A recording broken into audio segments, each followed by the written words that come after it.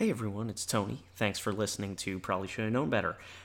So Nadia Vasquez, and you remember her, she's the host who has a more pleasant voice and generally has been better prepared for each episode that we've recorded so far. She's also in another podcast that just started that I want to encourage you to check out. It's called Red Rhino. You can find it in the same place you find this podcast, but it is an audio drama about a high school boy who gets superpowers that are really lame. So it's an audio drama, so they have a full cast of voice actors, including Nadia. The show is written by Megan Fitzmartin. I'm listening to it. I really like it. Check it out. It's really well done. It's called Red Rhino, and Nadia is in it. If you want to help out their show or our show, go on Apple or iTunes and leave a review. That really helps us, helps out the shows you like in finding new listeners. So thanks again, and let's talk about Amanda Bynes. Ladies, today we're going to go over the guidelines for a graceful, ladylike entree into society. Make sure she's in the back for the group photo. Viola was facing a fate worse than death. Sorry, Mom. I have a strict no ruffles policy. Until her twin brother Sebastian. Where are you going? London for a couple of weeks. What are you going to do about school? I was kind of hoping you could help me with that. Showed her a way out. Could you just, pretend to be me? You want me to turn you into your brother? Nobody in Illyria has even met Sebastian. They wouldn't know the difference. Now, she's headed to Illyria Academy. Let's go kick, kill! Where the men have game and the women have attitude. Hey there, pretty lady. Ew, girls with butts like mine do not talk to boys with faces like yours. The thing I was going to say about the mic was... Oh, it's okay. My parents got it for me for my birthday, Aww. which is really That's sweet. such a millennial thing to say. Yeah, and very thoughtful. And I love that. And I said, thank you so much. This is really sweet and very thoughtful, and it's really going to improve the audio quality of the podcast. And my dad was like, yeah, but can you do anything about the content? So... Sorry, Mr. Pinocchio. Just a devastating own from my That dad. was so... This is where you get it from. Yeah, exactly. No, I have turned into him. Exactly. So that was a little jarring. Unbelievable. That Yeah. You got owned by your dad hardcore, and I don't know how you recover from that besides just leaving. Did you leave right after that? No. Wouldn't that have been great if I didn't say a word? I just got up and left And their you're just house. like, nah, game recognized the game, I gotta go. Yeah.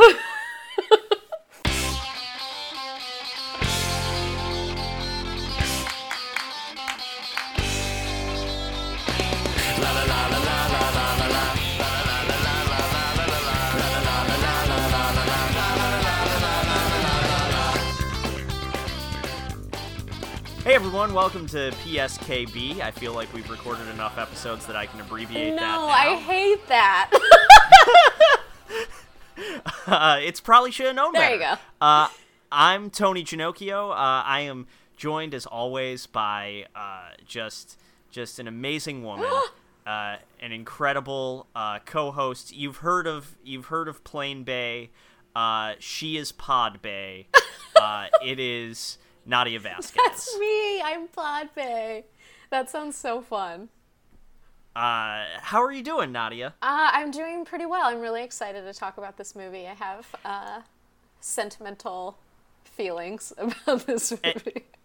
We both thought we were going to go into this one on opposite sides of the argument. Yeah, I almost fought you via text message the other day talking about this. I'm going to come out and say it. This movie exceeded my expectations. Yay! I'm so glad. You know what? I just gotta say, I know that it's a goofy movie. And I mean, it's Amanda Bynes. Her comedy is pretty goofy. But it's not a terrible movie. It's one of my favorite movies from when I was a teenager. Well, and that's how I first heard about the movie. By the way, folks, our selection today, She's the Man from 2006, directed by Andy Fickman. Starring Amanda Bynes and Channing Tatum. Nadia, can you give me a quick rundown of the plot? Yeah, so this is loosely based off of Shakespeare's Twelfth Night. I think loosely is a good way. Yeah, very loosely. So Amanda Bynes, I forget her character's name. Viola, duh. Shakespeare, hello. So Viola, played by Amanda Bynes, is a soccer player, a very good soccer player, but her team gets cut from her high school's sports, I don't know, selection. I don't know how to say things with sports. Well, they don't. Yeah, basically, they don't have enough players on the girls' soccer team, so they cut the girls' soccer team entirely. Right, and so she's really bummed out, and her first move is to try to get on the boys' soccer team, but the coach and her gross boyfriend, I guess ex-boyfriend, are like, girls can't play as well as guys, blah, blah, blah. And so she's like, fuck you. Her brother goes to London, her twin brother goes to London to play a festival for his band. And she uses that opportunity for him at his new school to play soccer at his new school, which is Illyria, which is, of course, taken from Shakespeare. And a lot of hilarity ensues. She dresses like a boy, gets a full-on makeover from her gay best friend, because of course. And in her attempts to get onto the first string of this soccer team, she meets Channing Tatum and a bunch of other characters that make everything 10 times harder, which we'll talk about. And in the end, we get a happy ending, as with all Shakespeare comedies, except there's no wedding, because that's traditional in a Shakespeare comedy. Yeah, it's not a wedding, it's a deb ball instead. Exactly, and everyone wears white, which I guess is appropriate. Yeah. I appreciated that there was a debutante's ball at the end so that they could really pay homage to the big celebration at the end of Shakespeare, because I'm a Shakespeare nerd, and it makes me feel good. Yeah. I had first heard about this movie from my sister. So this movie came out in 2006, which is a year after I graduated from high school. Not to brag, but I graduated from high school. Oh, good job. What year, by the way? I graduated in 2005. Oh, okay, so you're a year older than me. Yeah, we don't need to tell the audience that. Okay. But my sister was still in high school when this movie came out, and she saw it, and she's like, "This is the greatest movie ever made." And my sister also played soccer in high school too. Okay. I mean, I didn't play soccer, and I loved it, and I thought it was the greatest movie ever made. But this was before The Lonely Island's Pop Star came out. Right. So my sister's like, to me and to my parents, you guys have to see this. It's amazing. So we rented it on DVD, and the three of us are all like, what the fuck is this? You're such snobs, all of you. We just really were like, this is the dumbest thing, and I can't believe you thought we would like this. And then I rewatched it 2 days ago for this episode, and while it is still dumb, it is not appallingly horrible. It is not, I would say, super problematic, although there are one or two scenes that I have some questions about. Sure. And I would say, for a teen Shakespeare adaptation, of which there are many, 10 Things I Hate About You, 2 examples is probably enough, of which there are many, I think it gets the job done. Yeah. And the other thing is, this is a high school movie that came out right around the time I was in high school, which means I recognized every single music cue. Yeah! I thought the same thing, too. I was just like, oh, this is just so timely. Yeah, I mean, I know you might be asking, Tony and Nadia, was one of the music cues from All American Rejects? To which I respond, no, 2 of them were. Yeah, Dirty Little Secret being one of the most climactic used. Yes, and then end credits, they bring back Move Along. Oh, I didn't even stay through the end credits. I turned it off and I took a nap. This is the only movie I've left the end credits on because I liked that song. Oh, that's so sweet. I'll make sure to tell Tyson Ritter. Wonder what he's up to. Yeah, and Tyson, if you know, feel free to tweet at us. That's at Probably Shoulda, PROLLYSHOULDA. Oh, God. We look forward to hearing from you. The other thing is, this is a movie that was, I think, not a flop. It was a modest success. Right. But it is now, and when I say now, I mean literally there's an article we're going to read from like 2 weeks ago, and another article from like 2 years ago. So in recent years, this is being revisited and kind of taking a bigger place in the teen movie canon because people are saying this film was ahead of its time when it came to talking about gender. Yes, I totally agree. Okay, well, I just want to tell you now before we get into the actual synopsis of the movie, for people who haven't seen it, there is no moment where a cisgendered, supposedly straight man, excuse me, in the movie says anything overtly homophobic or transphobic. That's very true. Which I appreciate very, very much. And many of the reviews that I saw for this film are talking about how it is a pro-LGBTQ film. And I'm like, was it? And I guess for 2006, the absence of homophobia or transphobia was actually a pretty big step. Yeah, I didn't even think about that. I mean, when I was watching it, I watched it a lot as it came out my senior year, and my best friend Caitlin and I saw it in the movie theater, I think twice, and then got the DVD, which I still have. And we just thought it was really funny, and we had just gone to Camp Anytown, which was a sensitivity retreat, basically, and it teaches about racism, sexism, homophobia, just all kinds of things. And it's a kind of in-depth kind of like learning to work intersectionally. Yes, it was way ahead of its time, and we felt like a lot of the content that we were getting at the time didn't fit into these new things that we were learning, and we're just like, this kind of sucks that we can't enjoy anything anymore. Not in a, like, we can't enjoy anything anymore, but more of like, we can't enjoy it because we shouldn't enjoy when someone is being treated like a shit. So when this movie came out, we're like, oh my gosh, this is the first time that we, first of all, laugh at something that's supposedly taboo, but it was just done very tastefully, and you get to see Channing Tatum dance and do flips and stuff. Yes. So it was doing some windmill kicks. It was a winner of a movie for us. And so when I saw it on the list that you put it on there, I was just like, Tony has already prejudged this, so I really want to see it so I can prove him wrong. No, I've come around, Nadia. I am willing to say this movie is not terrible. Yay!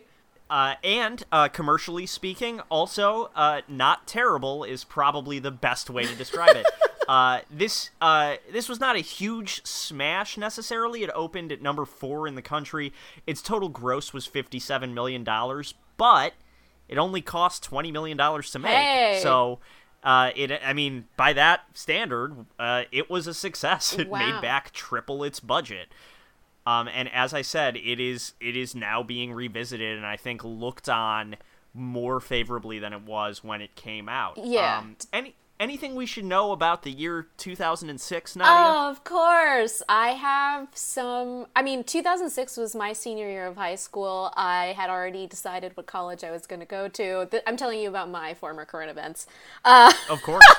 The Black Parade had come out that year, which was hell yes. my favorite My Chemical Romance album. I'll tell you emo news first. 2006 was when the Black Parade was performed by MCR on the MTV Video Music Awards, and it totally catapulted them into superstardom, and it was impossible to get tickets under $50 for their concerts. Also, Louder Now by Taking Back Sunday was released, which was one of my favorite albums that I would listen to. I would take the long way home to and from school so I could listen to the whole thing. It was also when emo and pop punk kind of trickled into the mainstream at mixers and dances at my school, and you would hear Hello Goodbyes, Zombies, Aliens, Vampires, Dinosaurs, hit single, what was that one called? Here in Your Arms, Here in Your Arms. Everyone at my high school knew that. The jocks, the nerds, the emo kids, which was just me. I remember hearing the anthem by Good Charlotte at multiple high school dances. I wish I had gone to school anywhere else but the Bay Area, because, people in the Bay Area just didn't appreciate emo. It was very hip hop dominated, and you know what? Don't get me wrong. I love a good hip hop anthem, but I had to move to LA to get it with the cool emo kids and go to emo night. I remember the year before this movie came out, 2005, my English teacher asking us all, her daughter wanted to go to a The Used concert. Oh, that's hardcore. And she was like, is The Used okay? Burt McCracken throws up at every show, so no. I don't know whether it's on purpose or he just screamed. So, well, one time I saw them at Warped Tour, The Used, and he climbed up on the giant speakers that were towering above the crowd, and he jumped in and he got really hurt. Oh, God. And, yeah, I mean, I hope she went, because it's a wild experience. Yeah, 2006 was big, like, MySpace was big. We weren't allowed to have Facebook at the time unless we had an EDU email, but I think September of that year was when it expanded a little bit wider scope as to users. The top songs at the time were Irreplaceable by Beyonce, Sexy Back by Justin Timberlake, produced by Timbaland, and Promiscuous by Nelly Furtado, who was also produced by Timbaland. Nelly Furtado was so friggin' good. Overplayed, but great. Yeah, and between Promiscuous and Maneater, I loved Maneater. Oh, yeah. She could do no wrong in my eyes in 2006. Could you say that she was like a bird? I would say she's like a bird. She only flies away. It's so nuts to think that's the same artist. I know. Anyways. It's wild. Well, besides the music news, obviously I was really into music. At the time, I wanted to be a journalist so I could write for Rolling Stone, and look at me now. This is the Rolling Stone of podcasts. Yeah, totally. I had to, Anyway, as far as movies went, for our movie cinephiles, we had Borat released that year. We had Pirates of the Caribbean's Dead Man's Chest. The only time people in America pronounce Caribbean, because otherwise people call it Caribbean. Night at the Museum was also released, which was the first time we saw Rami Malek on the big screen. That's right. Yep. And I forgot about it. Yeah, and Cars was released, which was the first Cars. The first Cars, which is arguably the best Cars.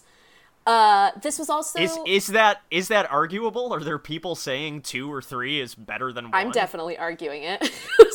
The second one is terrible, and the second one is 10 times worse. Even though it stars Christella, who I love. Is there anyone out there that wouldn't pick Cars 1 as the best Cars?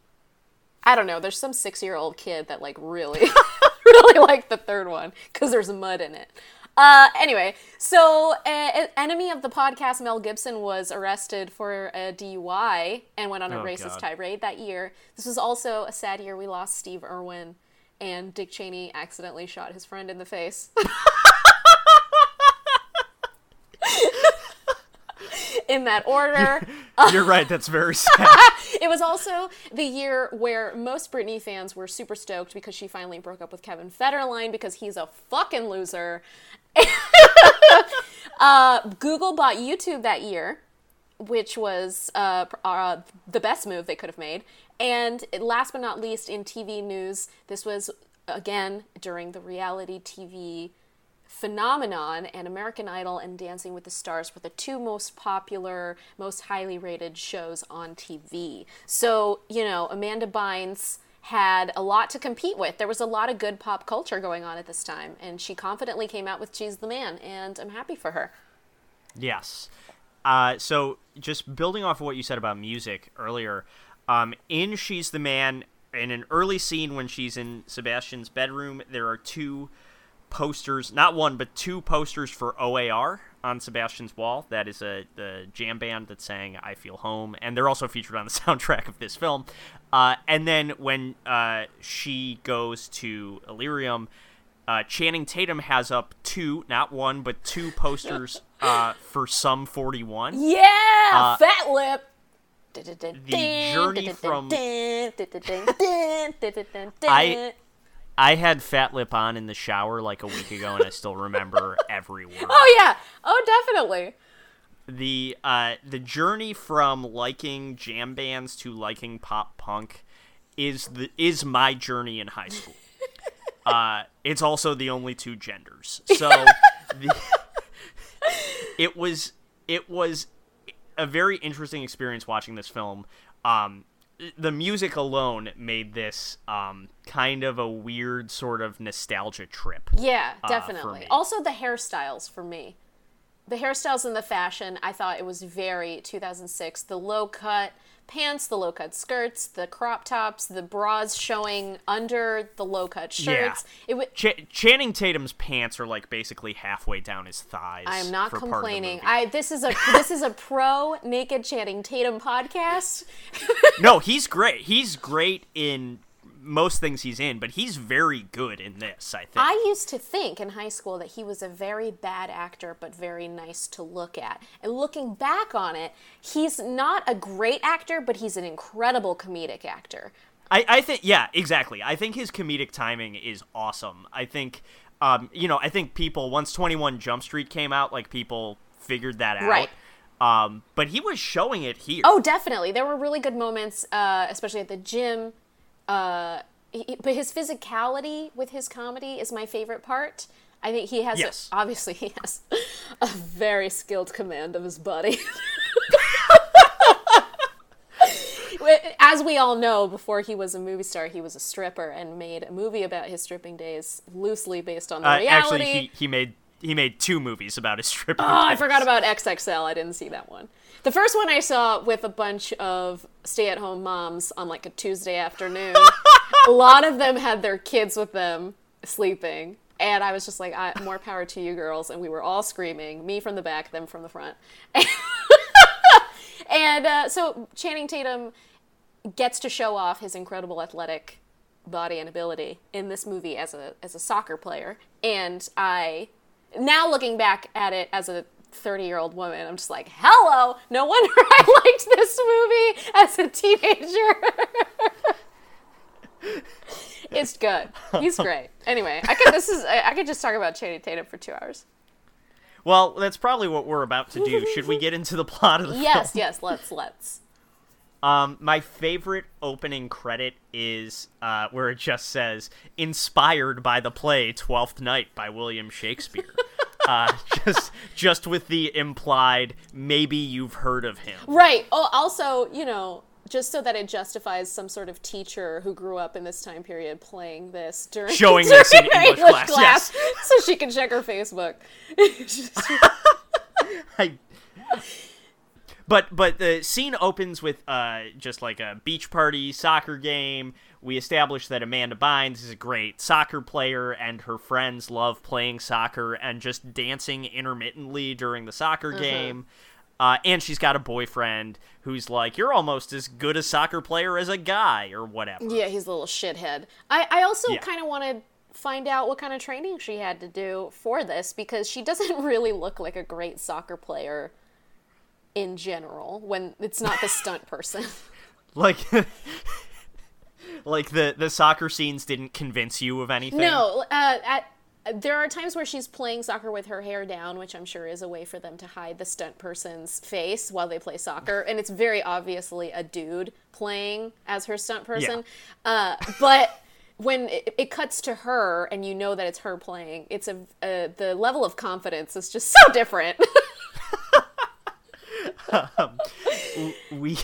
We cut pretty quickly to Cornwall Academy, which is where Amanda Bynes' character Viola goes to school. It's her senior year. She's planning to go play soccer at college next year, and she just finds out that the girls' soccer team has been axed because not enough people have signed up, which is a huge problem because if she wants to play in college, she's got to have scouts see her play. Exactly. And recruit her. Mm-hmm. It's a pickle. Her first course is asking the men's soccer coach if the girls can at least try out for the men's team. And the response, which I assume is lifted directly from Shakespeare's original text, is just kind of the classic, girls can't beat boys, it's science. Yes, girls aren't as fast as boys, or as strong, or as athletic. It's scientific fact. I wrote down that quote because that is from Act 1, Scene 2 of 12th Night. And the men's soccer team is like, hey, what's going on here? Amanda Bynes turns to her boyfriend. She's like, hey, can you back me up here? You said I was a good soccer player yesterday. And he immediately fucking came. Yeah, he gaslights her, and he's like, I never said that. Yeah, exactly. So he's an abusive fuck. He's like, I've actually never seen you play soccer. So she dumps him on the soccer field right away, like whips a soccer ball at his face. Loved it. I was all about it. And then she just heads home. She's dressed, I guess, athletically for the time. And she's wearing a hoodie and jeans. Yeah, and her brother's girlfriend is like, Sebastian, because that is her brother's name in the movie and in the play. Fun fact. She's like, Sebastian, Sebastian. Oh my God, you guys look strangely similar from the back, which is huge foreshadowing, which is also from Act 1, Scene 3 of Twelfth Night. And she's looking for Sebastian, who's hiding from this ex. Yes. Well, who is this girl? What's her name? So this is Monique. I don't know if thought is the word I should be using, but she is a thought. Okay. And I never thought I'd hear you say that in my life. And, nicely done. Mm-hmm. And Sebastian is dating her, but basically they're on the relationship's on their last legs, and Sebastian's kind of a coward, so he's hiding from her so he doesn't have to break up with her directly. So Viola is like, well, I don't know where the hell he is. She goes inside. We've already established she looks kind of like a guy from the back, I guess.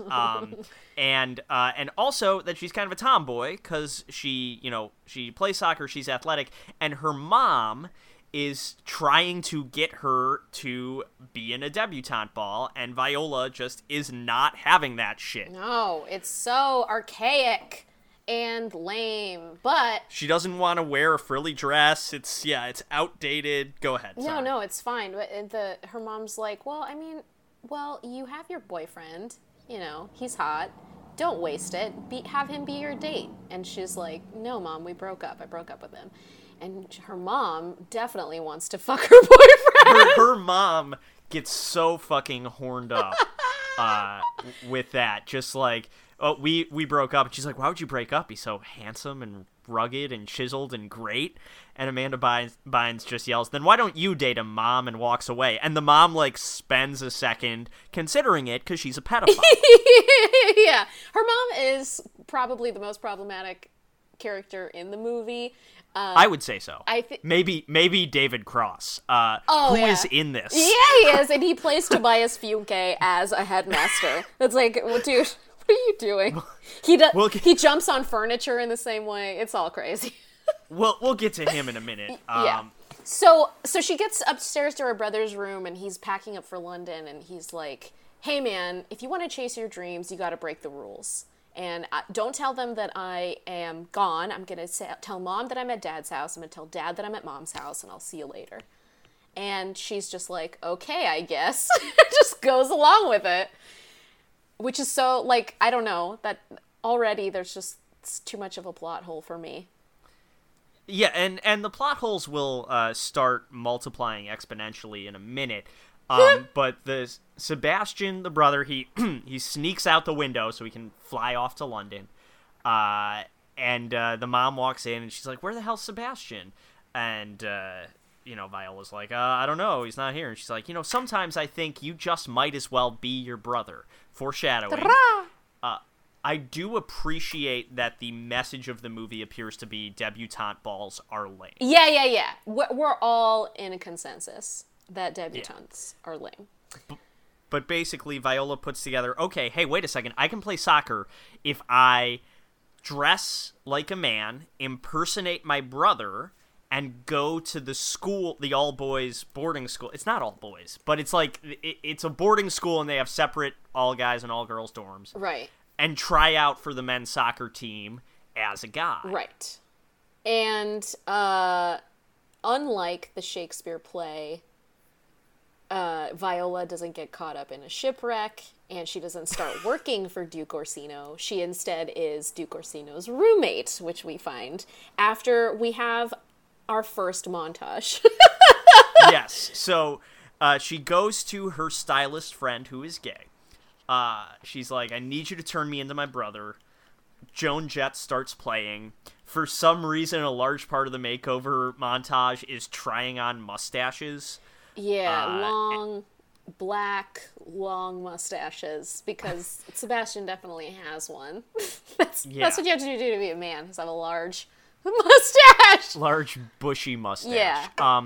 And then she's following guys around and trying to impersonate the way they walk, right? Trying to get the kind of male strut going. And there's one really awful scene where she's behind a black gentleman in a do-rag and like trying to do I don't even know how to describe it, but I was not. She tried to have some swag and it didn't work. It did not work. Yeah. Well, this is where I feel like they wanted to showcase Amanda Bynes' physical comedy skills. Comedy. That, she can take on many characters, as we've seen in Nickelodeon's All That, and so they thought, well, let's put your skills to use, my friend, and have you just copy a bunch of dudes on the street. The montage ran a little too long, but but it was pretty good. And in the end, we see her dressed as a twink with a wig and her baggy khaki pants.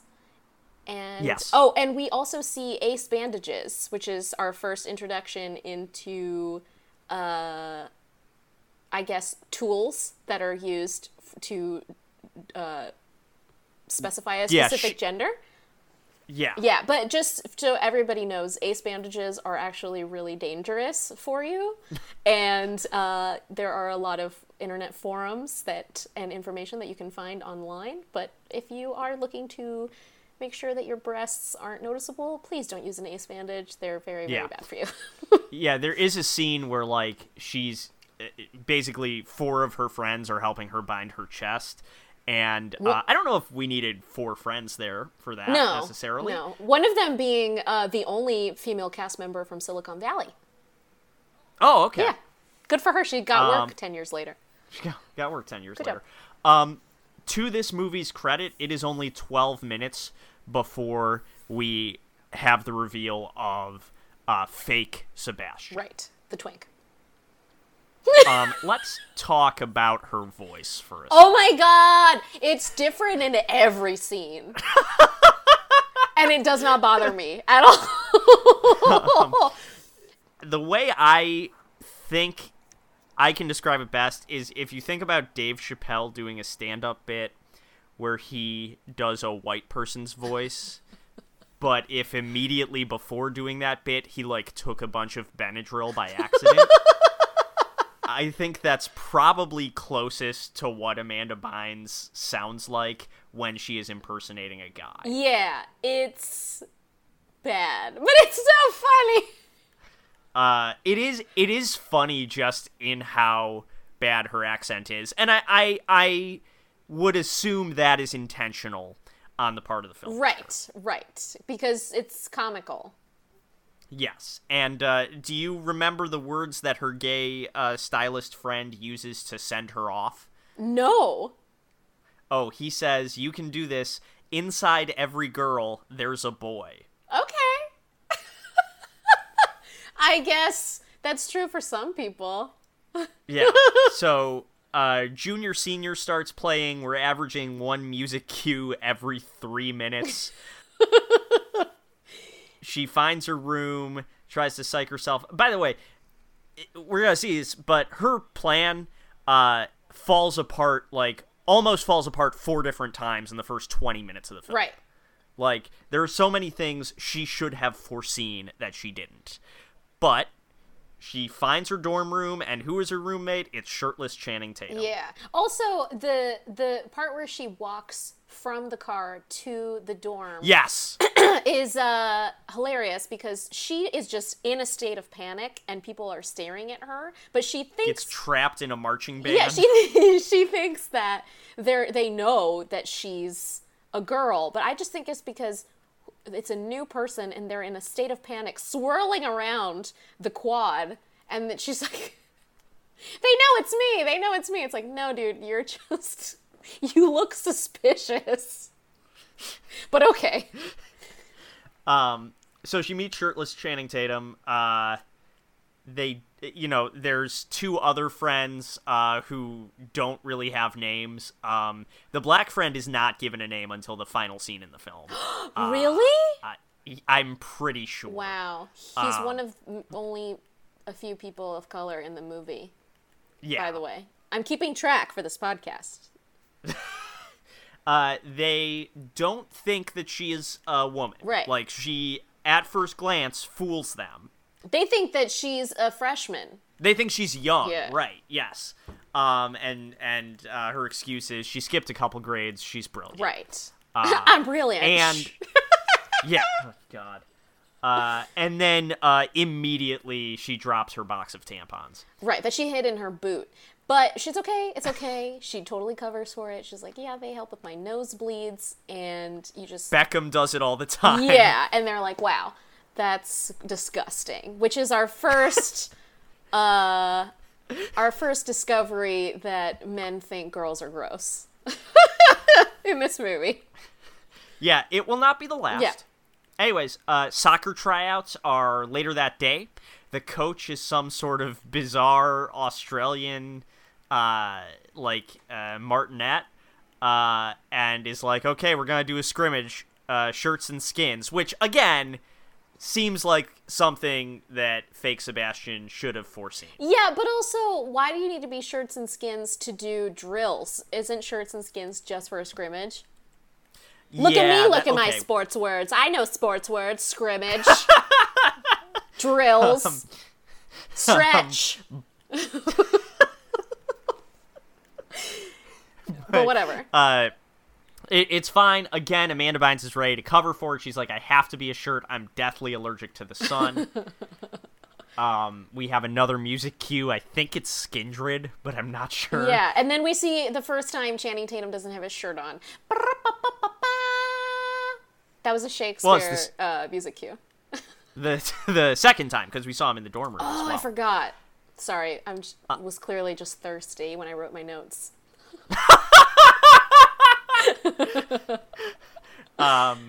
Anyways, Viola gets put on the second string pretty quickly. Ugh. Like, she's not going to see... She's going to be riding the bench for the big rivalry game coming up in a week. Against Cornwall and her ex-boyfriend. And her ex-boyfriend. It's huge. And then the coach is like, hit the showers. So now, third time that her plan has almost completely falls apart. And this is where I feel like logic could have come into play, and she could have, clandestinely taken her wig off and gone to the girls' bathroom to shower, but... Yet there's a girls' bathroom in this building! Yeah, but okay. So she sees a bunch of dudes getting naked, and it's gross to her, and then she actually gets called into the headmaster's office instead. Thank goodness. Saved. Yes. Saved at the last second. The headmaster is David Cross, who clearly, needed a paycheck. Hey, you said that this movie was good. It is good. I mean, David Cross also was in Alvin and the Chipmunks Chipwreck. I get it. He needs to get paid. It's not like Bob Odenkirk where you can just be in, the most critically acclaimed drama of all time. Right. You have to, you gotta take the paychecks where you can find them. David Cross is just, being like, hey, I just want you to know I'm gonna be like a big brother. I'm gonna pop in occasionally to check in. I want to make sure you're taken care of. Right. And, let's see here. So after that is when I think they go back to the dorm room and we are requesting... Oh. What? Actually, before that happens, she, on her way out of the principal's office, she bumps into someone. A meet cute. A blonde girl named Olivia. Yes. Who, again, Amanda Bynes almost completely blows it, forgets guy voice, and is like, ooh, Anthropologie sells shoes now? Yeah, she's like, your outfit is so cute. It is so great. So Olivia in the play, Twelfth Night, is a wealthy countess that Duke Orsino, who is actually a duke, falls in love with, and Viola helps him woo her, but in the play, Olivia ends up falling in love with Viola. And lo and behold, in this adaptation, we are having the same problem. But the stakes are so much higher because it's about soccer! And let me tell you, Viola likes a lot of things about Sebastian. This is Amanda Bynes dresses her brother, Sebastian, not the real Sebastian. And one is that she? What are the pronouns we should use? I used she throughout, Okay. but I don't. That's a very good question. We can remain consistent and say she and say that we've Okay. had this discussion. So she is very sensitive and is very different from other guys at Illyria. Yes. And therefore very attractive, which maybe we could say that Olivia as a character is bisexual, or at least pan. Definitely Pan. Okay. Yeah. We learn a little bit more about Olivia's backstory at a scene in the cafeteria. We learn that she's on the rebound.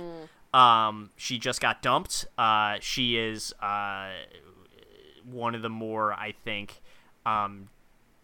desired girls in the school. I was going to say perhaps. hot.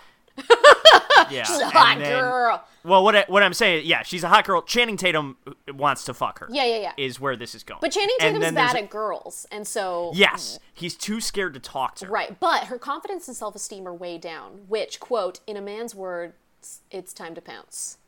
Exactly. And there is actually another man who we meet in the same scene, named Malcolm, who's just some sort of preppy asshole, that is trying to make a move on Olivia. Olivia's not having it. Right, and I believe he's loosely based off of Malvolio, who in this movie is a spider. Yes. Okay. Tarantula, all right. And- yeah, so that's a lot of characters to throw at you, but basically you have Viola, who is impersonating Sebastian. You have Duke, who is Channing Tatum, her roommate. You have Olivia, the hot girl, and you have Malcolm, the asshole. Right. And in this scene, we learned that vulnerability is bad. That if you're vulnerable as a girl, it means that you are fresh meat and ready to be pounced on. And if you are vulnerable as a guy, you are lame. Which was Channing Tatum admitting that he's not very good at girls. Right. So, not to spoil it for you listeners, but they're going to flip that script on its head. Hello. Yeah, here's some toxic gender roles. We're going to prove this wrong in the third act. I mean, it is Shakespeare, so I guess it's in the fifth act, would we say? Excuse me, I'm sorry. So anyway, That's the most pretentious joke. So anyway, we see that the culture of soccer includes hazing, because of course, and Oh, God, that's the new teammates are taken to some sort of, they were taken to the bathroom. They were taken to the men's bathroom, and they're told to strip. So after they grab Viola from her bed while she's sleeping in her wig, they throw her in the shower, and all of the men are supposed to take off their shirts, and she's like, oh shit, they're gonna see my titties. And so she runs to the fire alarm somehow, because for some reason there's strobe lights, which makes everything different. And she runs and pulls the fire alarm, and she's saved. So this is now 5 times. We're not even 30 minutes into this film. Her plan has almost been completely derailed. By homoeroticism. Because I feel like that hazing was 5 very times. homoerotic. It was like, get naked. Most hazing is very homoerotic. Oh, okay. But in any event, I'm just gonna I'm just gonna cut in an uncomfortable silence after I say that. Well, the interesting part is that, like, we never address the hazing or what it meant or Right. anything ever again. And I found that very strange. I think it was just an opportunity for her to be worried that she would be showing her breasts, which is a foreshadowing to the end. Yes. And so suffice it to say, she's been on campus for like 2 days. It's going very poorly. She has almost been found out multiple times, and she's not making any friends. Her roommate and his buddies hate her, and she wants to get in good with these soccer friends. Right. So then we get another. Is Cyrano? Cyrano's not Shakespeare. No, that's Rostand. Yeah. So that we get another old-timey fucking reference. Cyrano. So the gay best friend from earlier is actually going to be conducting or directing a very elaborate ruse to convince Channing Tatum and his friends that Sebastian can fuck. Yes. So he has a thought parade, if you will. He's going to have a bunch of hot women who are plants run up to Sebastian in a restaurant and be like, "I'm so sorry, please take me back," or whatever. Right. You're so hot. I love you, blah, blah, blah. And Channing Tatum and his friends can't believe it. They can't believe this little twink can do that. They're blown away. And they're like, maybe Seb has the right idea with hitting on people. Right. And so they invite him to come sit at the table, and they're like, yo, like, you really got to help us out. And then Amanda Bynes says, in the most hilarious delivery, she goes, "I'm here for you, bro. I got a lifetime of knowledge." These are the kind of gems that you'll get to see if you actually watch the movie. I got a lifetime of knowledge.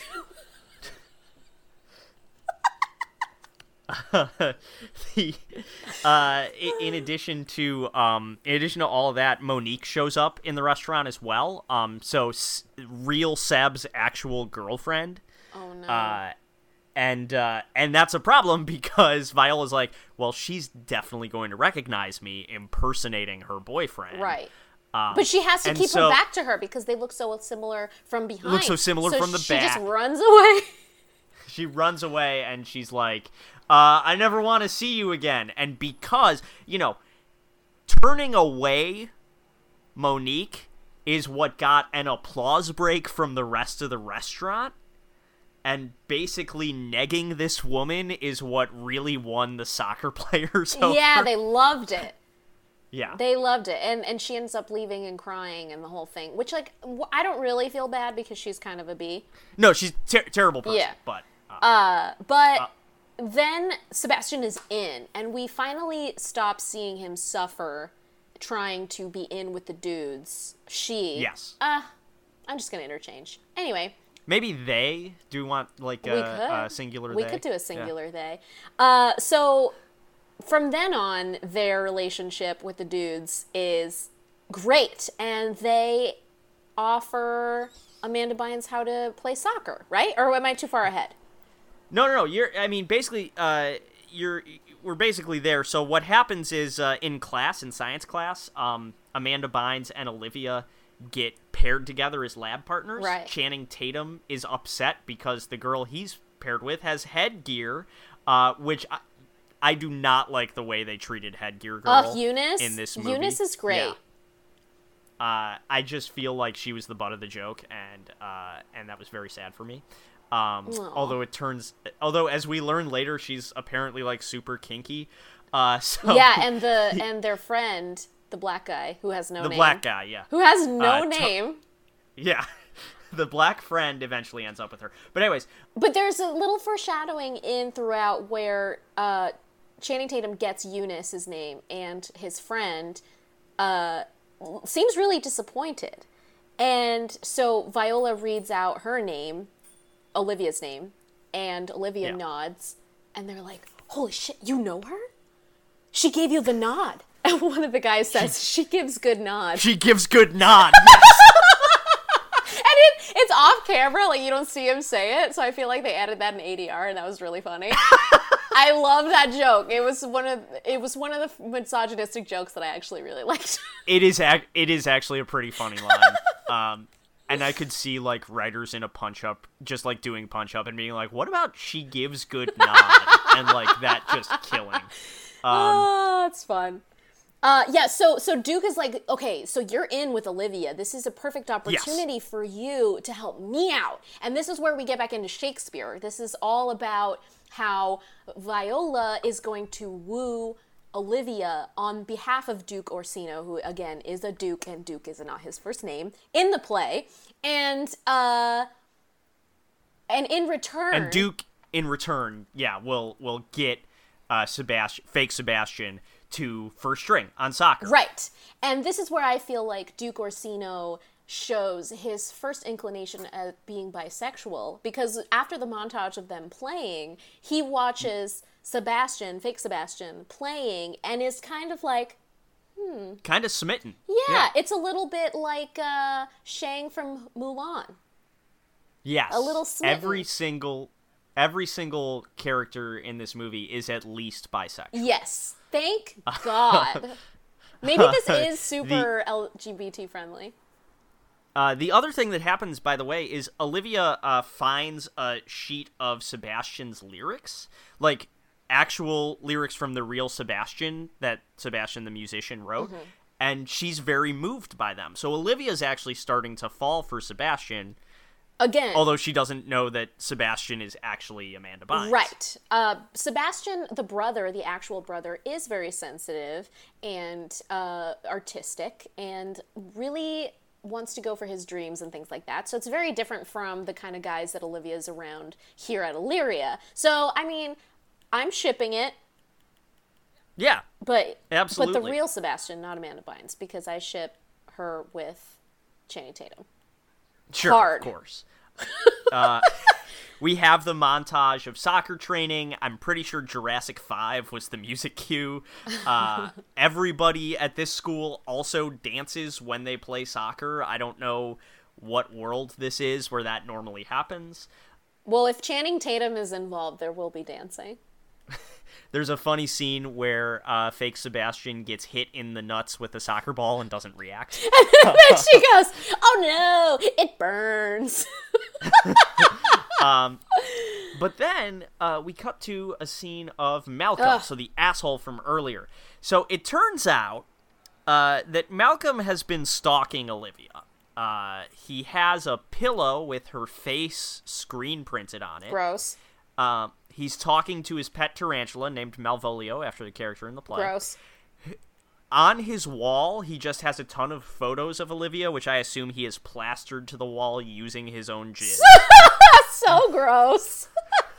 But he, talking to his spider, is saying, I think that Sebastian is hiding something, and I'm going to find out what it is. Right, because Sebastian is his really only threat at this point, because he thinks that he has a chance with Olivia, despite the fact that she rolls his eyes every time he speaks to her.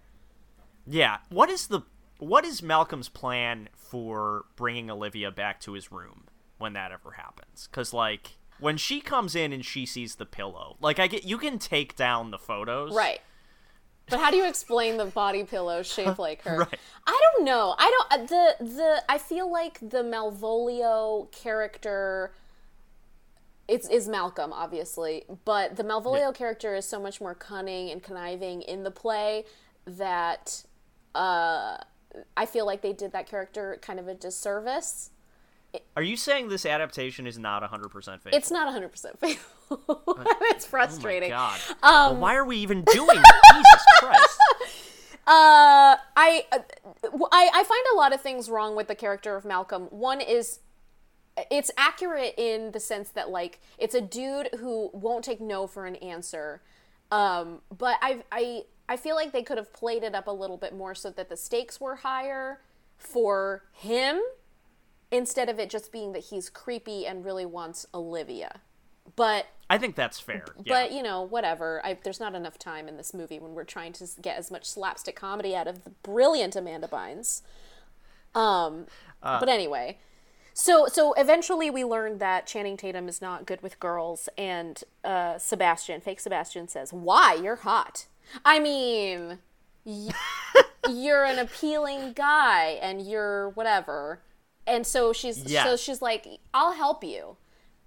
Like, all you gotta do is talk about things that you have in common." And then my favorite lines of dialogue are, ask her if she likes cheese.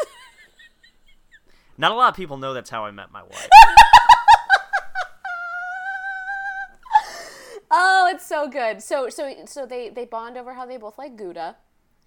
Yeah, it's a very cute scene where she's like, here, I'll talk like a girl, and then she drops her guy voice and just talks in Amanda Bynes' voice. Yeah, and he's like, that's so scary, and that's when, you get a little bit of, like, it could be a moment of homophobia, and they don't take it. Yeah. But then, right before the sparks start flying, Malvolio the spider escapes his terrarium and he shows up on the floor and they both freak out and jump into each other's arms. Right. And that starts to make Duke really uncomfortable. Right, because they touched faces. Yes. And they're like, "Wah!" And this is where Duke, I feel like, starts to realize that he's bi. But he doesn't know that he's bi. We know that he's bi, but he doesn't know. Right, this is a dramatic irony thing. This is something where the audience knows that the characters don't. This is like Sexy Mrs. Doubtfire. Well, let's talk about Sexy Mrs. Doubtfire because that's our next scene. There is a fundraiser for the debutante ball. It's at a carnival, and in true Mrs. Doubtfire fashion, every character in the film is at this carnival. So Viola actually has to switch back and forth between characters throughout the day. Right. At one point, though, she changes back into Sebastian just to change back into Viola. Like, nothing... I didn't get that at all. Nothing happened for her to be Sebastian. She changed into Sebastian to walk 30 feet one way and then change into Viola.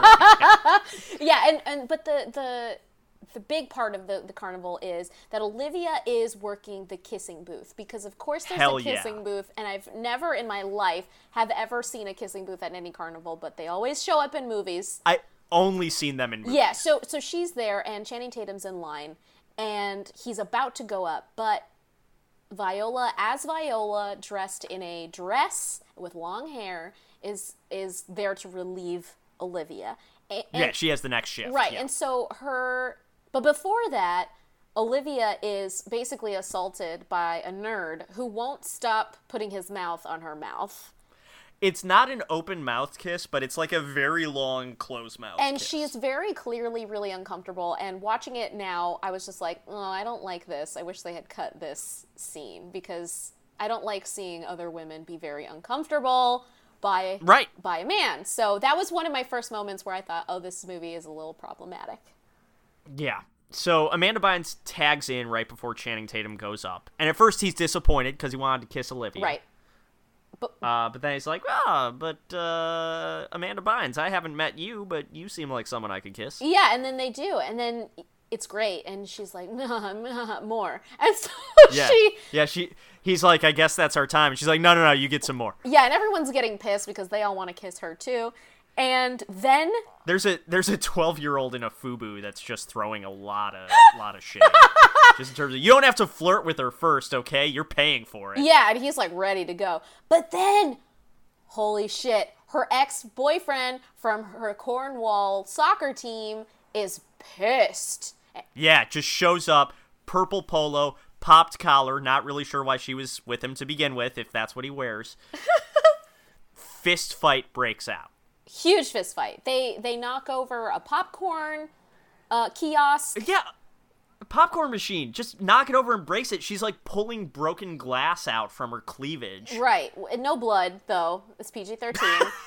But yeah, so they're fighting over Viola, which is interesting because we all thought that he was into Olivia. What's going on?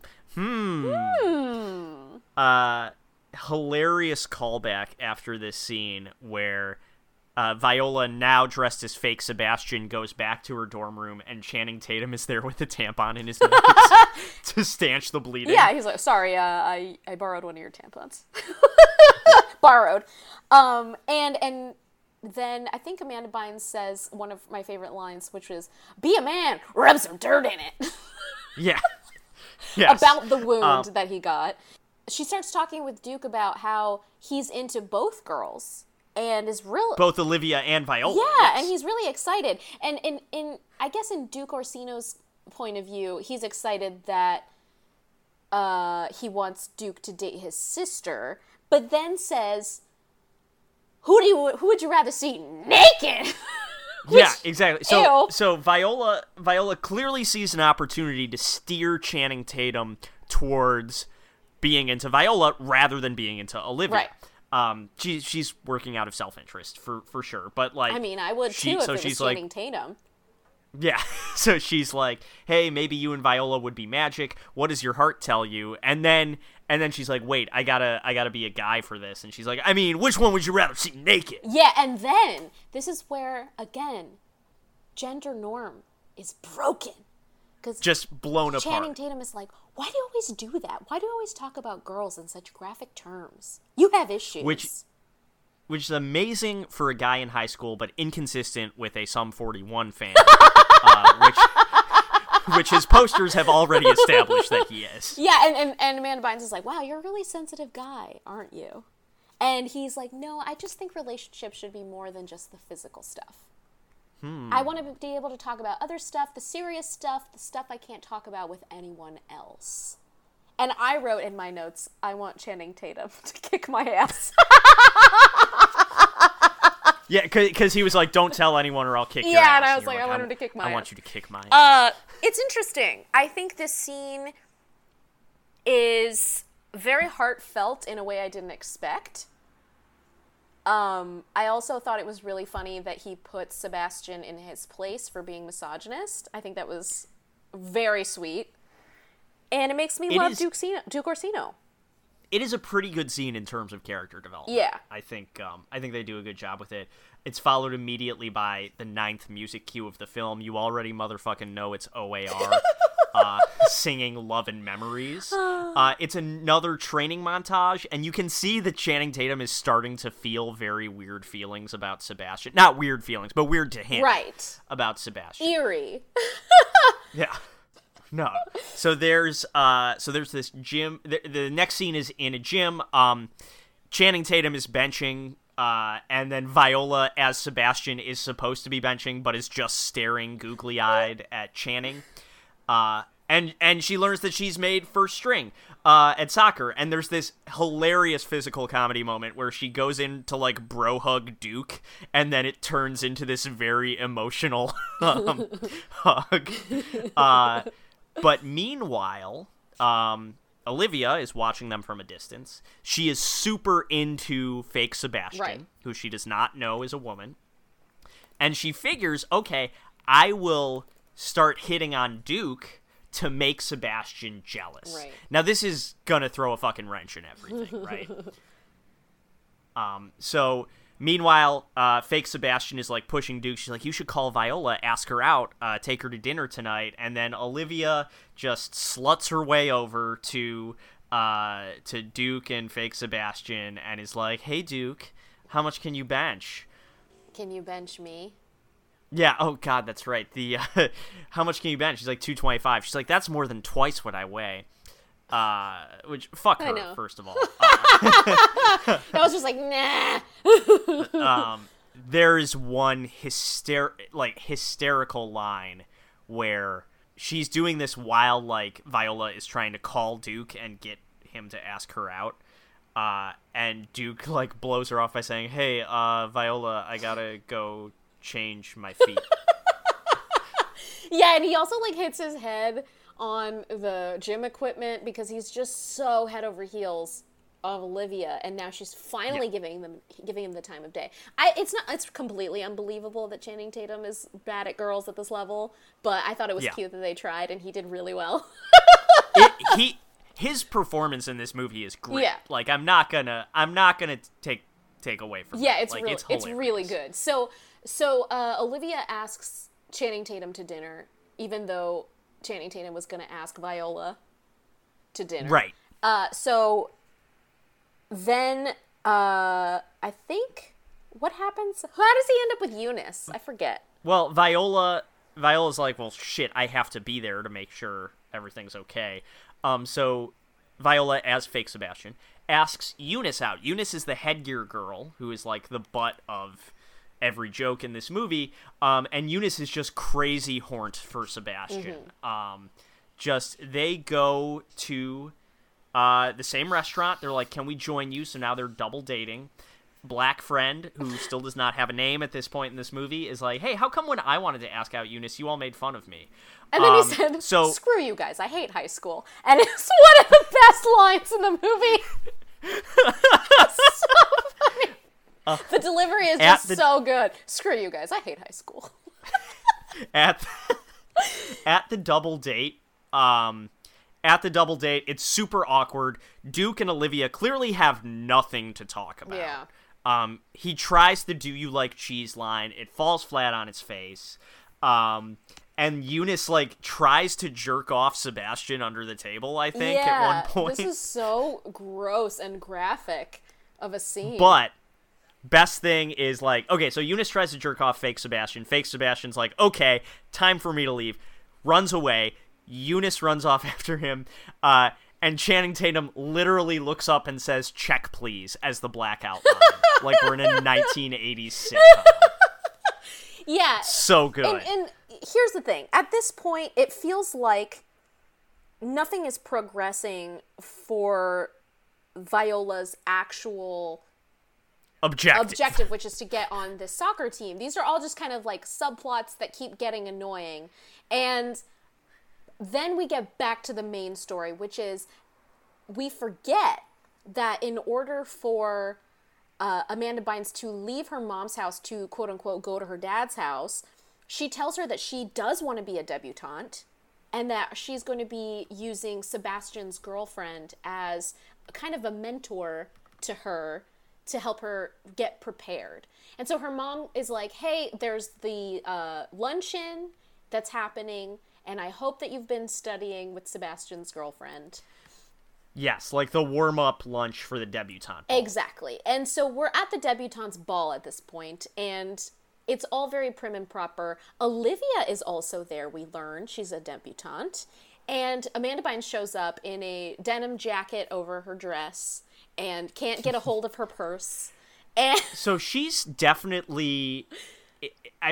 just big awkward physical moments that she exaggerates for the comedy. I feel like she's going for like maybe a singled out Jenny McCarthy type thing, where she's like, I'm hot, but I also can be like a guy. Yeah, I hate that trope, but okay. So there are moments where, you know, we see that she's like a guy, like she can't eat like a lady. The chew like you have a secret thing made me. She like you have a secret. She has a big chunk of food in her mouth, and she's just like, it's really gross, off of a drumstick of chicken. And then the whole time she's just angrily looking at Olivia because Olivia is getting in her way of going out with Olivia Duke. doesn't know that. Exactly. And this is another trope that I hate, where girls hate other girls because of a man. Right. Hate it. Right. We should all just hate men. Yes. Well, yeah. Okay. I liked your like, yes. Wait. So Viola and Olivia confront each other in the bathroom. Of course. And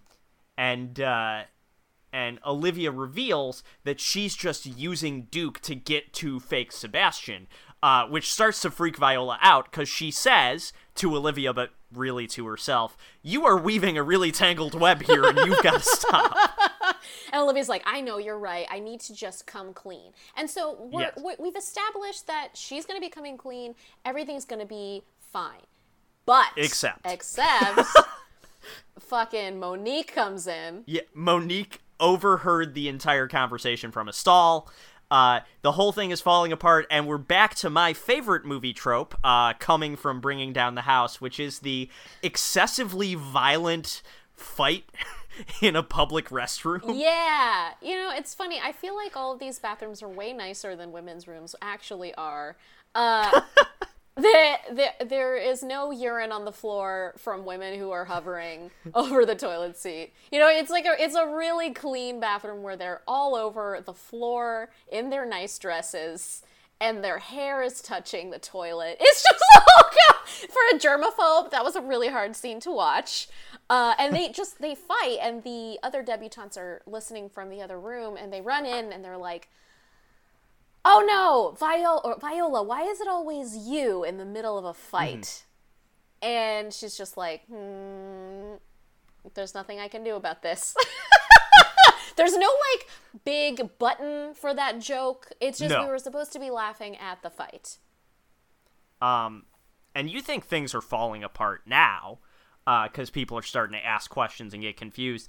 The other thing is, Sebastian, the real Sebastian, is coming back in town a day early. Oh, no. And he calls Monique and says, hey, I don't know if Viola told you, but I've been in London. Which is like, dude, you're telling your sister to tell your girlfriend that you're in London? I don't remember him telling her to do that.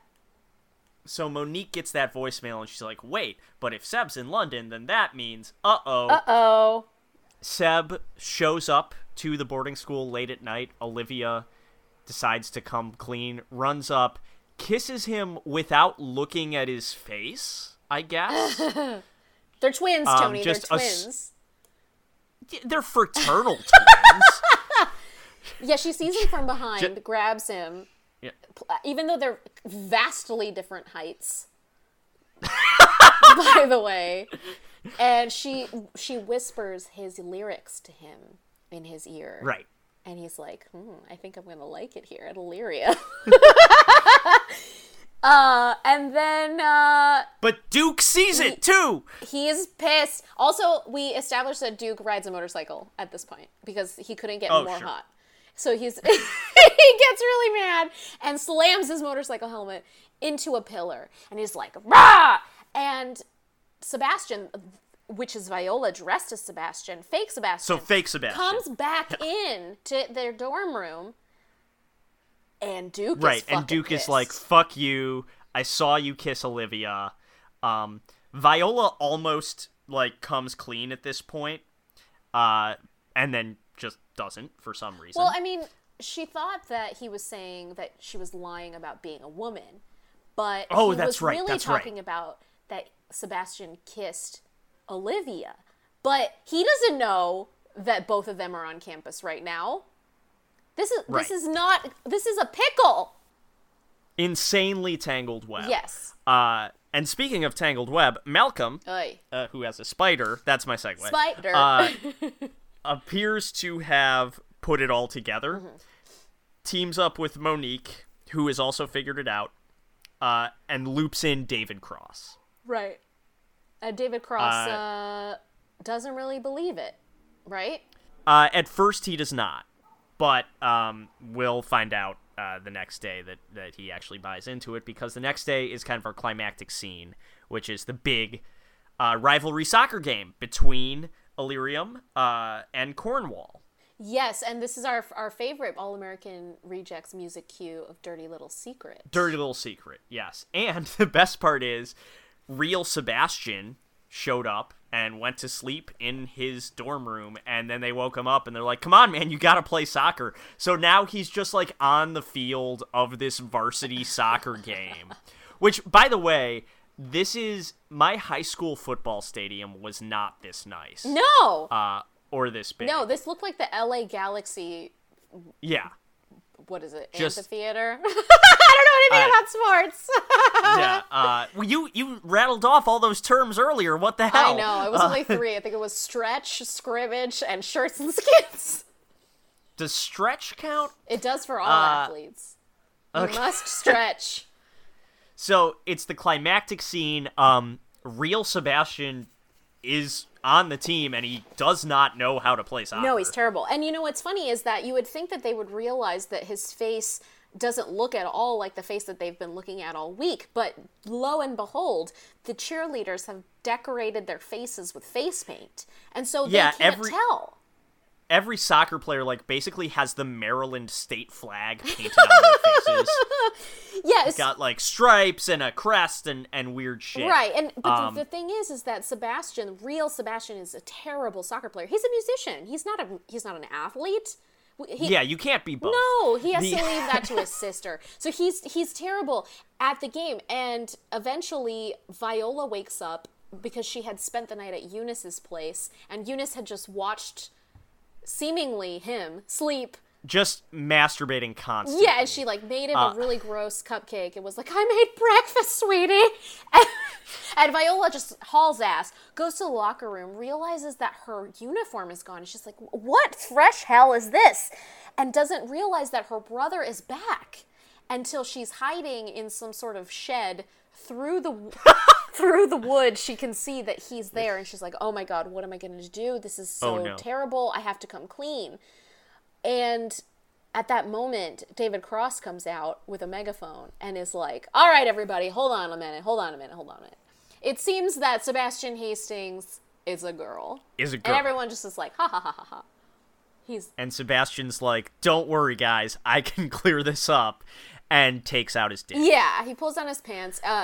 His parents are in the audience, and his dad says, that's my boy.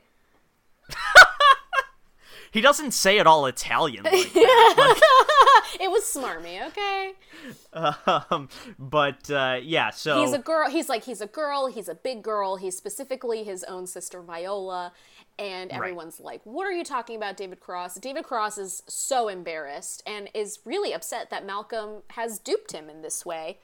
Well, and should be upset, because he might be put on the sex offender registry next. Like... Yeah, well, let's all not forget that the actors are clearly in their 20s, but they are all underage and just exposing themselves to large groups of people as this is happening. And then Channing Tatum does a backflip, and we all are okay. Insane windmill kick to score a goal. So at halftime, Viola, like, grabs real Sebastian and is like, look, it's me, okay? I've been impersonating you. I need your jersey so I can fucking play in the game. So takes the jersey, gets back onto the team, dressed as fake Sebastian. Channing Tatum, still thinking this is the same person, refuses to pass to fake Sebastian out of spite. Ugh, come on. And it ends up costing them a goal. Oh my gosh, it's so stressful. And so fake Sebastian comes up and is like, look, I know that you're mad at me, and I know that I have a lot to explain, but you have to treat me like a teammate and like an equal, which I thought was a really beautiful moment. And everyone's just like, get it together. And he's like, fine. Well, fist fight breaks out because Justin, the ex-boyfriend with the purple polo, is being an asshole to Channing Tatum. So this is our third fist fight of the film. The coach breaks it up by literally punching several students. Nobody got kicked out of the game, by the way. I think if you get in some sort of fight, you have a red card and you're not allowed to come back. There's another sports reference. I know. That's good. Yeah, that's good. That's really good. Thank you. So Viola, after the fight breaks up, Viola finally comes clean. She says she's in love with Duke. She's actually been impersonating her brother. She takes her wig off, and since that is apparently not enough to convince anyone, she flashes them all. Yes, and everyone's like, woo! But the cool part is, the coach from Cornwall goes to the coach to Illyria and is like... And the coach from Cornwall is the one who in the opening scene of the film is like, girls aren't better than boys, that's science. Right. So he goes up to them and he's like, well, she can't play because she's a girl. And the coach from Illyria grabs the manual that he gives him, says that it's not in the manual, and he rips it with his hands because he's a sexy, strong man, and is like, we at Illyria don't discriminate based on gender. Yeah, he says it in like a weird Australian accent. Yeah. And Channing Tatum also gives an inspirational speech to the team where he says, "Be not afraid of greatness. Some are born great, some achieve greatness, some have greatness thrust upon them." Which I have to assume is from 12th Night. Yes, it's from Act 2, Scene 5. Okay. And, I'm just going to say, folks, in this film, it's easy to determine which parts came from Shakespeare and which parts were the adaptation. The funny thing is that speech was actually read by Malvolio from... Oh, really? Yes, from a letter that there was a whole subplot where they, a bunch of side characters trick Malvolio, because he's so annoying, into thinking that Olivia has feelings for him. And he reads a letter, and this is what was on them. It is, if this fall into thy hand, revolve. In my stars I am above thee, but be not afraid of greatness. Some are born great, some achieve greatness, and some have greatness thrust upon them. And he's like, she's fucking into me. But in this one, it's a it's obviously a pep talk before a soccer game because it's the same thing. Right. It's the same thing. And Viola gets fouled, going for a goal. Whole thing comes down to a penalty kick. Justin, the ex-boyfriend, is the goalie. She internalizes all of her rage at gender inequality. Kicks a penalty shot. Penalty shot's blocked. Channing Tatum headers it back to her. She windmill kicks it in. Which they had gone through together. He taught her how to do that. The goal is so fucking good that her parents decide to get undivorced. I'm not joking. They're so happy. Her parents are like, can I get your number? That's literally what happens. Yeah. Sebastian finally comes clean to... Real Sebastian comes clean to his parents about how he wants to be a musician. Viola introduces him to Olivia. Black friend finally gets with Eunice. The black friend's name is revealed to be Toby. And Eunice says, I know tricks, referring to, I think, sex stuff. She's kinky. Yeah. Which, hey, this is a sex-positive podcast. Good for Eunice. Good for Eunice. Duke is still clearly pissed at Viola for deceiving him, so he goes back to his dorm room and sits under the poster for Sum 41's new album, Chuck, featuring the hit single Pieces. And so Viola has to kind of go back to her regular life, and which includes the debutante's ball. And so yes. she and Olivia end up becoming friends after all of the rivalry that they had. The gay friend and her friends are also there at the debutante's ball getting her ready. She is like, I don't really want to be in this. I don't really have a date. And her mom says, well, you don't need a man to wear a beautiful dress, which means that her mom grew up. Oh, that's There's good. growth there. So she sends Duke a box of Gouda cheese, a wheel of Gouda, as a kind of apology, with a note that says that she really hopes that he could come with her, is the invitation to the thing, and we don't really know if he's going to come. He's really upset. And so she's getting ready for the deb ball. Her gay stylist friend is going to be her escort. Again, this is the equivalent of the wedding at the end of a Shakespeare comedy, so you just have every character show up and be like, yay! Justin and Monique end up together, I guess. Sebastian and Olivia end up together. And then Viola steps out to get some air, and who shows up but Channing Tatum in a suit. They fall in love. They give the big speeches. Duke says, from now on, everything would be a lot easier if you stayed a girl. That's great. And they go up on stage and make out in front of everyone. It's so uncomfortable.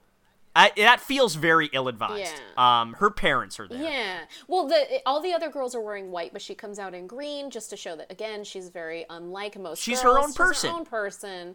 Then we find out, we look down at the crowd, and her gay stylist friend is flirting with the other friend of Duke Orsino. Not the black guy named Toby, but the other guy. Oh, I didn't see. I missed that. Oh my god, yeah! So he's definitely gay. We have Move Along by the All-American Rejects starts. This is the 17th music cue in the film. The film is 100 minutes long, which means there is a new song starting every 5.8 minutes. Wow. Thank you for keeping track for us, dude. I mean, I gotta say, this movie is more dumb than problematic. Yes, absolutely. I feel like, we go through those questions of, what could have we probably have known better. And I feel like as a society, we probably could have done better and probably should have known better that this movie was ahead of its time. I think we're the problematic ones. Well, not you, Nadia. I'm the And most people who are like anti-Amanda Bynes, I feel like. I am not anti-Amanda Bynes. I think she, here's what I'm going to say. We all want Drake to murder our Not I. I'm the only person who's not into Drake. I just keep seeing him as Jimmy from Degrassi, and I just can't take him seriously. Back when, because she tweeted that in like 2013 or something. Yeah. Like, that was when people wanted Drake to murder Now Like- they're just like, wow, God Yeah. grant me the confidence of a man who releases a 25-track album. Yeah, now she's now everybody's like, sorry, I don't have 3 hours to listen to your new album. I came in with very low expectations for this film. I still think the film is pretty dumb. Yeah. But I was very pleasantly surprised at the job they did. I think for a high school Shakespeare adaptation, it does a perfectly fine job. Yeah. I have to admit that I actually like this one better than 10 Things I Hate About You. I don't like that movie as much. Okay, that is some bullshit. I can't get into Julia Stiles. I think I have to watch it as an adult. As a teenager, I just didn't fucking get it. Julia Stiles is great. But Amanda Bynes, I would say, she was in Hairspray. She was really good in Hairspray, right? yeah. And she was in, my favorite role she had was Easy A, actually. Oh, she was so good as the villain. Yeah, the conservative Christian bad guy. Yeah, she was awesome. She was also great in What a Girl Wants with Colin Firth and Sydney White, which also starred my very good friend Arnie Pantoja. Okay. She had a lot of great teen movies before she, had her problems, which we don't need to go into because she's been through enough. We don't need to go into. She's been through enough. We hope you're doing better, Amanda. Yeah, I miss you. I want to talk about reviews. Oh, yay. But not reviews that came out when the movie came out. I want to talk about what people are writing about this film now. Oh. Because people are writing about this film now. Okay. So, there was an article that ran literally 2 weeks ago at the time of this recording, in Broadly, which is part of Vice, titled, "She's the Man is the most important soccer movie of all time." Ooh. So I'm gonna read a bunch of this here. This is Noah, Noa Azulai, Azulai, so I apologize if I'm butchering that pronunciation. But she says, quote, "I didn't see my experience reflected in any sports or coming-of-age films at the time. So when I watched the 2006 cult classic She's the Man for the first time after a weekend game, I felt like it was made for me. Aww. I saw the story's moral rather simply as a pre-adolescent. A young woman can play as hard, if not harder, than any man." Hell yeah.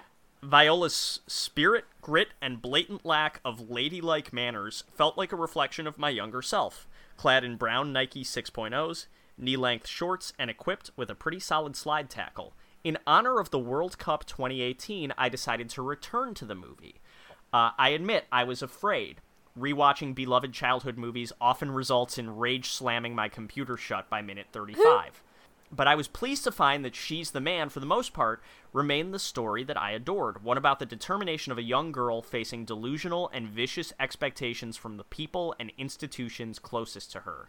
Furthermore, the movie explores the ways that young men understand, challenge, and perpetuate toxic masculinity, while also depicting the vulnerability and intimacy of male relationships.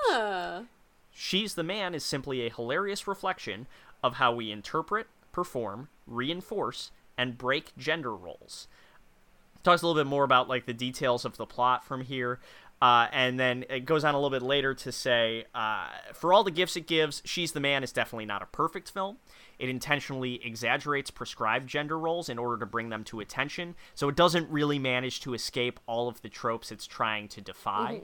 The principal's public outing of Sebastian as Viola on the soccer field, for instance, is far too reminiscent of transphobic violence that often plagues our schools, teams, and communities.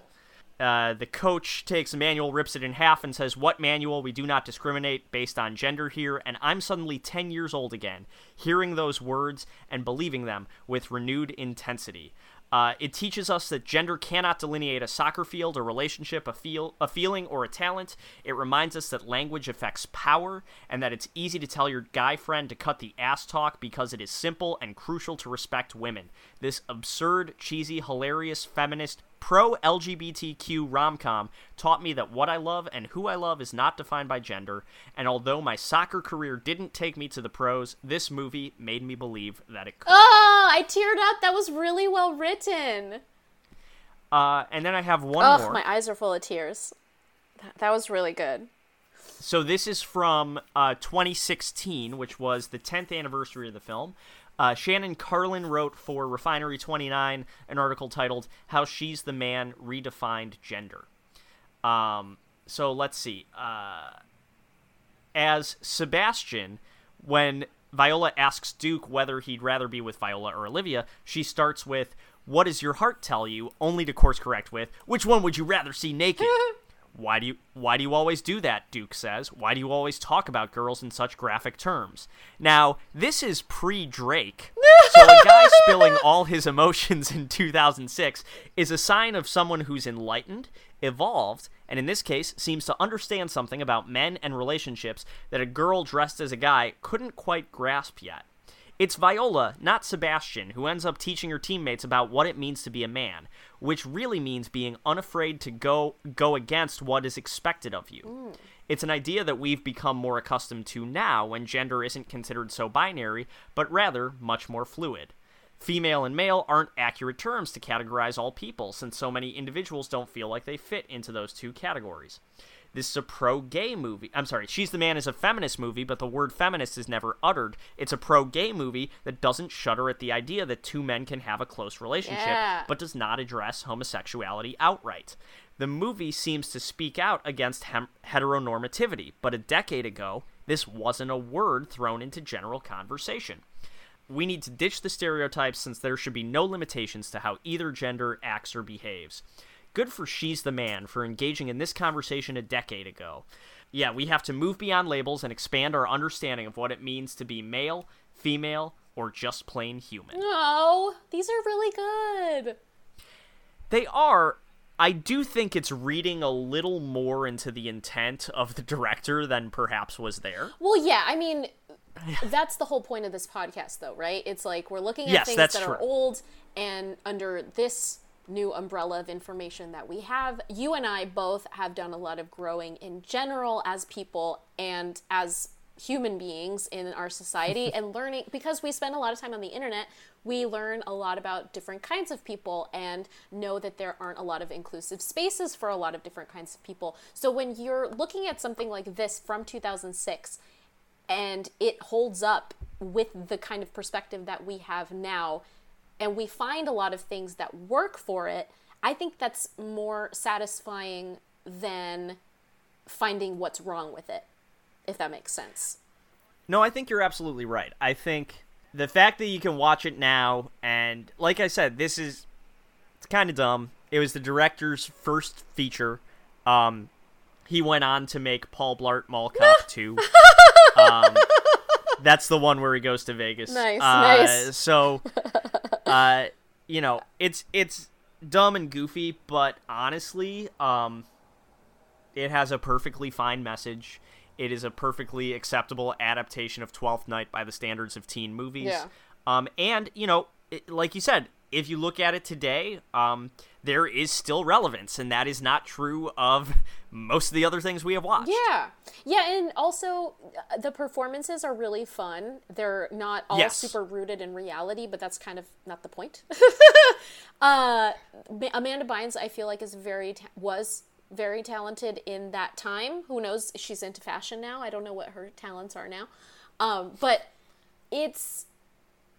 As a teenage girl, I went to an all-girls school. I was very, pro Legally Blonde. When people would make fun of Legally Blonde, I'm like, even to this day, I will go on a rant. I have been told by many improv teachers that I didn't need to go on about how long I did about how Legally Blonde is a feminist movie during scenes, but I did it.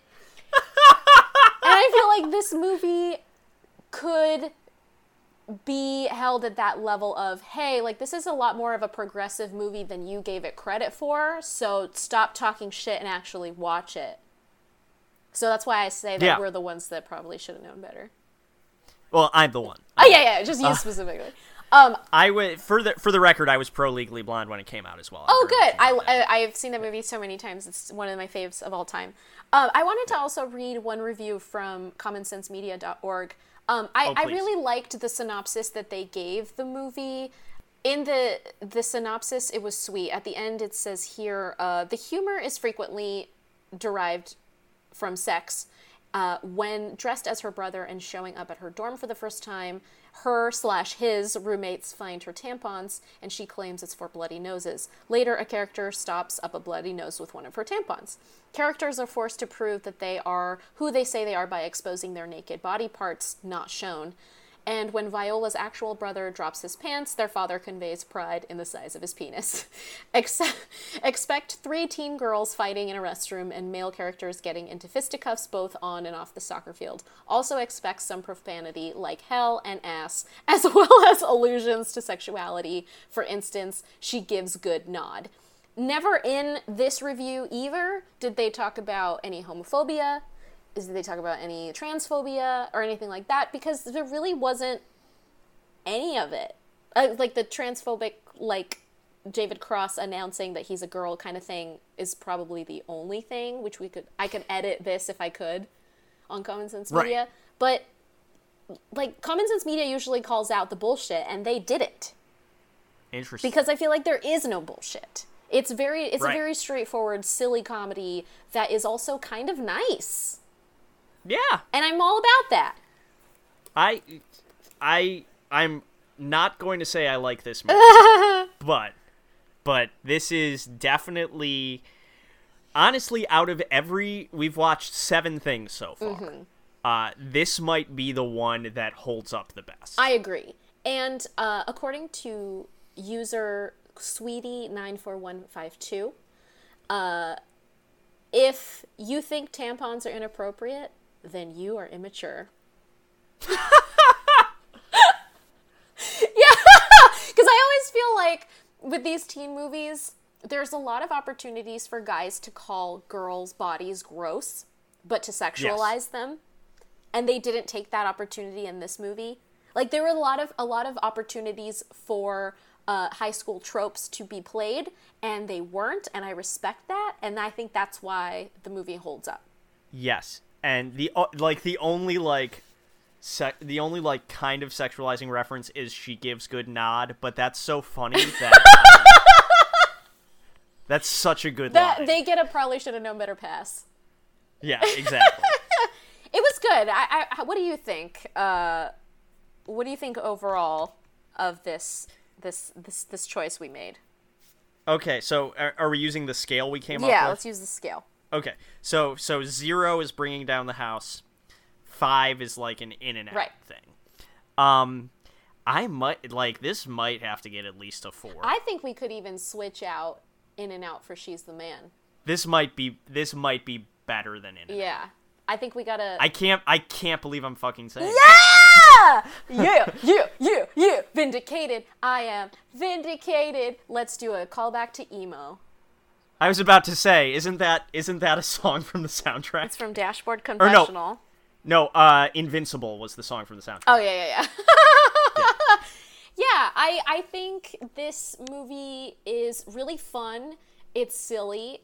It's one of my nostalgic favorites as a child, so if anybody wants to borrow the DVD, they absolutely can. But I don't want it to be another Bubble Boy situation, because I let someone borrow Bubble Boy and I never got it back.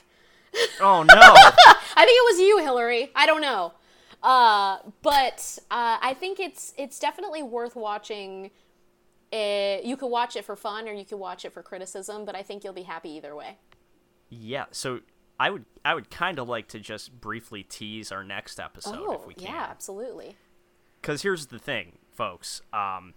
We're doing a 2-part series on gender-bending films. So She's the Man was our first installment, but if you join us at our next episode in 2 weeks, we will be watching 1982's Tootsie with Dustin Hoffman and Jessica Lange. Oh, yeah. Our first Best Picture nominee also has to do with switching genders and has some questionable things in it. Wait, are you saying She's the Man wasn't a Best Picture nominee? It was not, as it turns out. I had to check. But I think it got nominated for a Kids' Choice Award. It's so good. I love this movie, goddammit. I'm a big Amanda Bynes fan. I think I'm just going to start a separate podcast about Amanda Bynes. Okay, but I'm going to have the Magic the Gathering. Okay! That's excellent. Well, Thanks so much for listening, everyone. Probably Shoulda on Twitter. Also Facebook. Also Instagram, right? We have an Instagram now? We have an Instagram now. It's also at Probably Shoulda, PROLLYSHOULDA. We also want to thank Adam Kootman for our really cool theme song and Tommy McPhail for our awesome logo. And thanks for listening. And I really appreciate everybody who's been commenting and sending messages. And we're totally taking suggestions from you of movies that you loved as a kid or as a teenager and putting it on our list to decide what our next episodes are. So keep those coming.